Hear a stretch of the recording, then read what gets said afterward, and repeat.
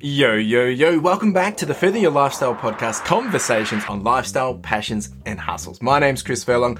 I am your host, and I'm super excited to be back here having the conversation with you.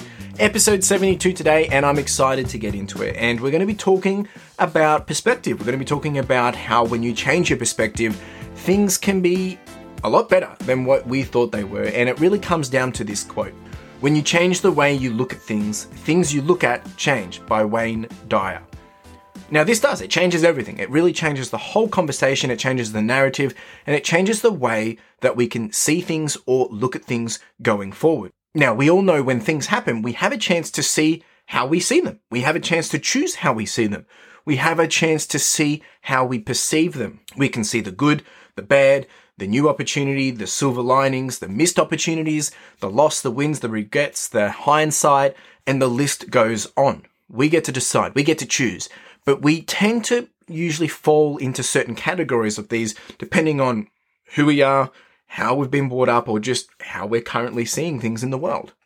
In the times of hardship or when things don't go in our favor, I feel naturally or often we tend to usually fall into the whole perspective that, these things were going to happen and that's life and we can't do anything about it. And we have that a negative approach. We kind of get stuck in I didn't have a choice. These things were going to happen. And yeah, you do. You feel negative about it and you kind of don't think any more than just moping. That is a generalization, but that's what we tend to do.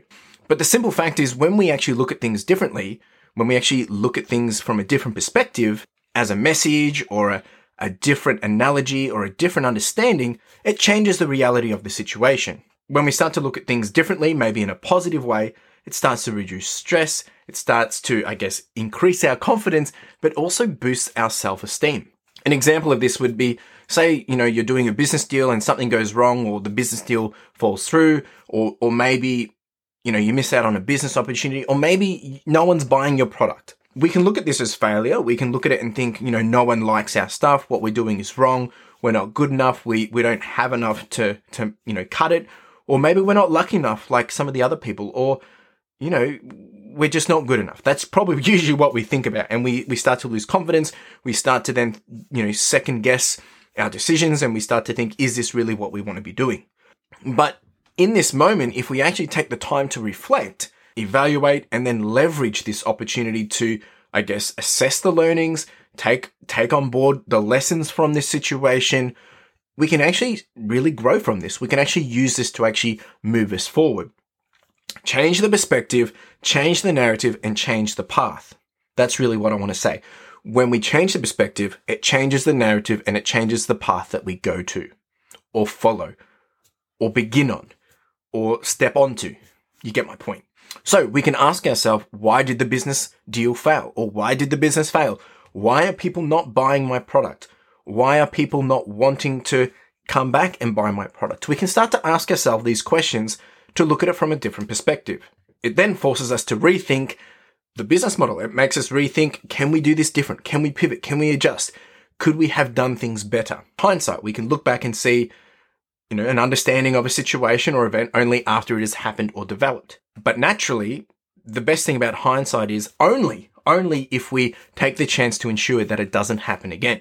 And that's really what we want to do. That's the focus that we should be doing, is take the moment to learn and get some hindsight from it and understand, okay, this is what's gone wrong. This is what I could have done better. How do I now apply that forward? There are many, many ways that we can look at things in different perspectives, that we can, take a situation and look at it differently. And the beauty of taking perspective is it gives us a bird's eye view. It gives us a fresh pair of eyes to these situations to help us make a better decision, or to help us, reevaluate, rethink, or plan ahead before we actually react or act. So I'm going to take you through a few different perspectives or a few different ways that you can do this. Some of them might be relevant to you. Some of them you might have done before. Some of them maybe not. Hear me out and just see if anything here can apply to you. The first one is, when planning and thinking, avoid thinking in terms of should of, or should be, or should happen. The reason why is because this sets some unstated or unrealistic expectations around the fluff that needs to happen between now and where we want to be. Having this assumption that all the things will just fall into place or it should just work out, it's just a bad mentality, because when those things don't go as planned or how they should have, then we start to think this isn't good, this is bad, and we start to panic and we start to freak out, we stress, and then it all just crumbles before us, and it can snowball quite quickly. Having this idea of how things should be doesn't mean they will be, and it doesn't mean that they can be. And then further, I guess, dwelling on, they should be this or they should be that, and not actually doing anything about it is also a bit of a boo-boo, because we can think about these things should happen, but if you're not going to do any of the work to make them happen, then it won't happen, right? So that's also the catch-22. The other thing is, if knowing that something is out of your control, yet you're saying it shouldn't be that, it should be this, that's even worse, because this is going to hinder your ability to have a mindset to enable you to grow. If you don't agree with something and you're saying it shouldn't be this, it should be that, but once again, you're not working around it, you're not pivoting, you're not adjusting, it's going to get you stunted into this position where you won't be able to move forward. So you need to avoid this whole mentality of should be or should have, because, as I said, you get stuck that this is the ideal situation when really the reality is completely different. The next one is consider other people's perspectives. It's so easy for us to misinterpret or misunderstand other people's thinking, especially if we have assumed that, the conversation that we've had, we're suggesting the same thing, or we're talking about the same thing, or that we're noting the same thing. A classic example of this could be, maybe you want to catch up with a friend and you both say, let's meet at noon for lunch.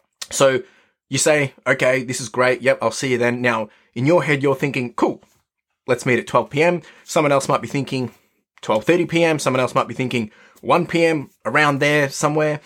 And when one person arrives at 12 and the other person arrives at 12:30, is one late or is the other early, or are they both on time? And this is a classic example. Just because someone does something which does not align to your thinking, that doesn't mean they are wrong. But you might think, why are you late? When they aren't late because they've assumed that you're too early, or we weren't meeting till 1, so they're actually early. And it's those small little assumptions or presumptions that get us into this sticky situation. Before you can react to this, or before you can actually make comment, you need to understand where they're coming from. Why are they even saying that? Why are they saying you're late, or why are they saying you're early? Because clearly they had a different understanding. Just because you do something that is right for you doesn't mean it is actually right, or actually the best way to do it. I think this is a hard one that hits hard when we're talking about ourselves, is because we think what we do works and is right because it's working. But just because it's working doesn't mean it is right. And I think once you realize that other people's ways could actually be better, they're not trying to prove anything to you, it's just better. Just because it works better. And if you can apply that to yourself and you realize that it works better, hey, it's a win-win. So don't get up on your high horse when you realize something isn't working in your favor because of the decision you made, or because of your understanding of it, or your perception of it. At the end of the day, we need to walk in their shoes for a day and understand where they're coming from, why they've done this, or what's their position. Remember, we all have different lifestyles. Some people have families, some people have kids, some people are married, some people are divorced, some people are in relationships, some people have different status quo. Everyone is different, and when they make a decision, or they make an assumption, or they do something, it is based off everything behind them, meaning how their world is made up. And that's the same for you.